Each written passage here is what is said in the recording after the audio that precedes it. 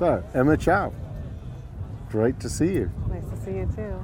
So, what are you up to? What are you doing? What am I up to? What's your life about? My life is all about, at the moment, exploring how to activate the potential at that inflection point between the inner world transformation and outer world transformation. Because from my experience, having led a global food system transformation system and working with big corporates, going through my own burnout and realizing that it all starts within and realigning with ourselves, with our own humanity and true nature. That's really what I'm sharing at the moment with others, especially in this space. We're working towards regenerative futures, helping them self-regenerate.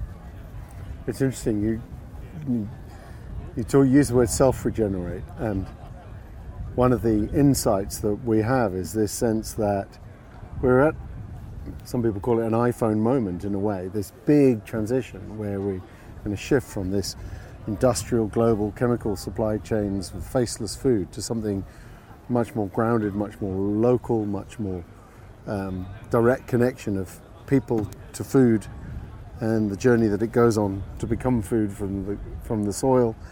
And in all of that,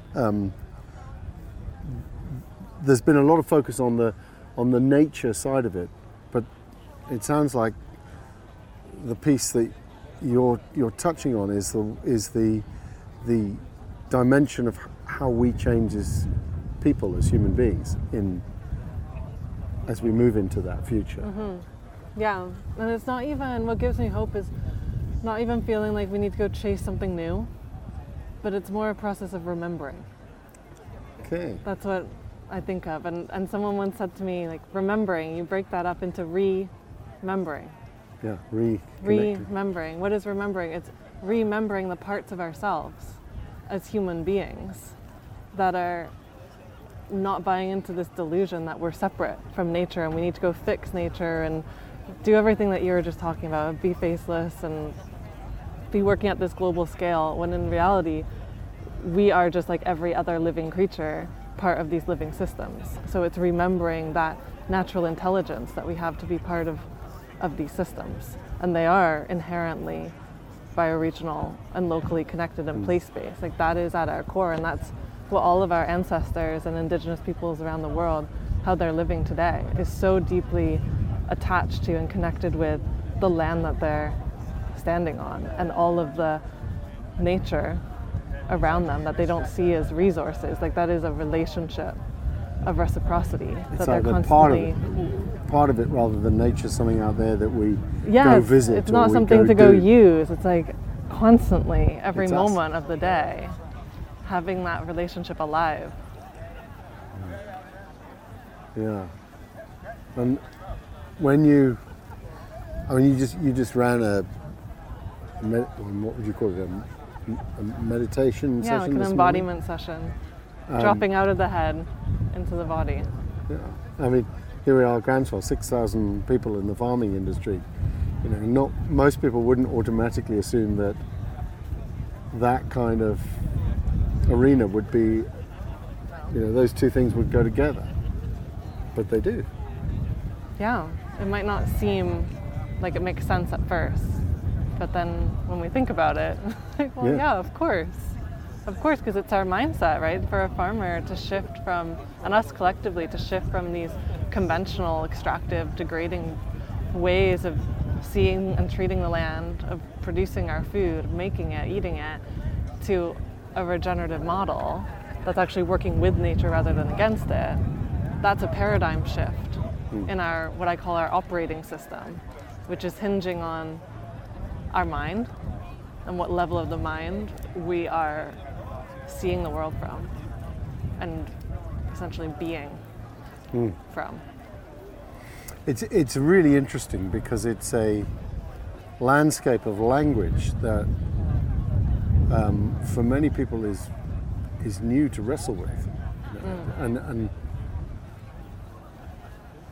you know, are you finding that it's an open door, or you're having to push through it, or? It's a cracked open door. Right. It's a cracked open door, and last year I went on my own journey. I was in Latin America and I was doing my own self-regeneration. And I just kept receiving this emerging desire and like visions that I could see of offering things like I did earlier today. And probably me 2 years ago would have said, oh no, that's too scary, right? We're too far away from that. It won't be received. It won't be relatable.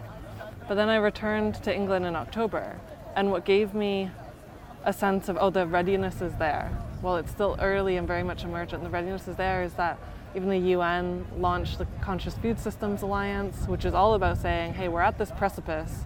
We're clearly just operating from the rational mind, and trying to use technology and write reports on all the issues is not enough. Like they have now the UN has put in a report saying we need to have a upgrade in their consciousness.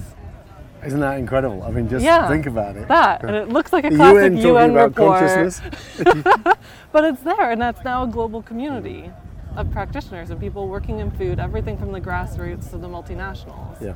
And yes, it's a small group, probably relatively, but it's there. And similarly, the inner development goals, which is saying to reach the SDGs, we have to do the inner work. So the SDGs is these, how many are there? 19, 17, I lose track.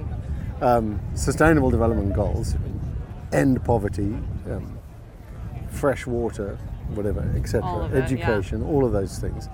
And so the IDGs is the Inner Development Goals. I think it's fascinating. Yeah, it's how do we develop those inner capacities and inner resourcing? Because we can't just try and blindly chase these outer goals without working hand in hand on the inner capacity. And they go side by side. Like Carol Sanford, I think it was in her Regenerative Life book, she talks about that, where we can't buy into this myth of until I fix myself, heal myself, then I'm able to go help fix the world. It's actually this inner system change and outer system change best works when it's happening side by side, and it's actually a positive feedback loop. Almost like two sides of one coin. It's both. Yeah, exactly. Yeah. Well, so when you look like 20 years into the future and you dream about what might become possible, not only for you personally, but in this world of food and systems that we're working with, what do you see?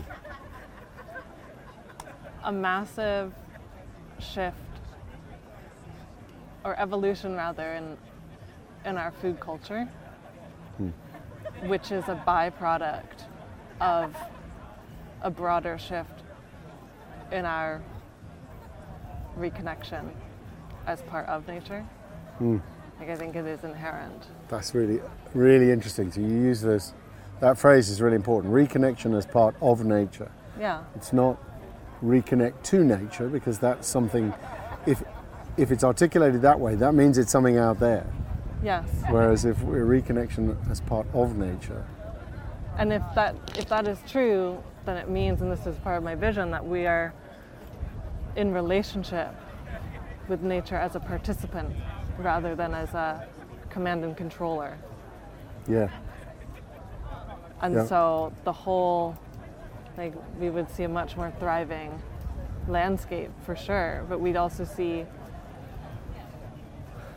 a different tone in our social fabric as well, which food is so inherently part of.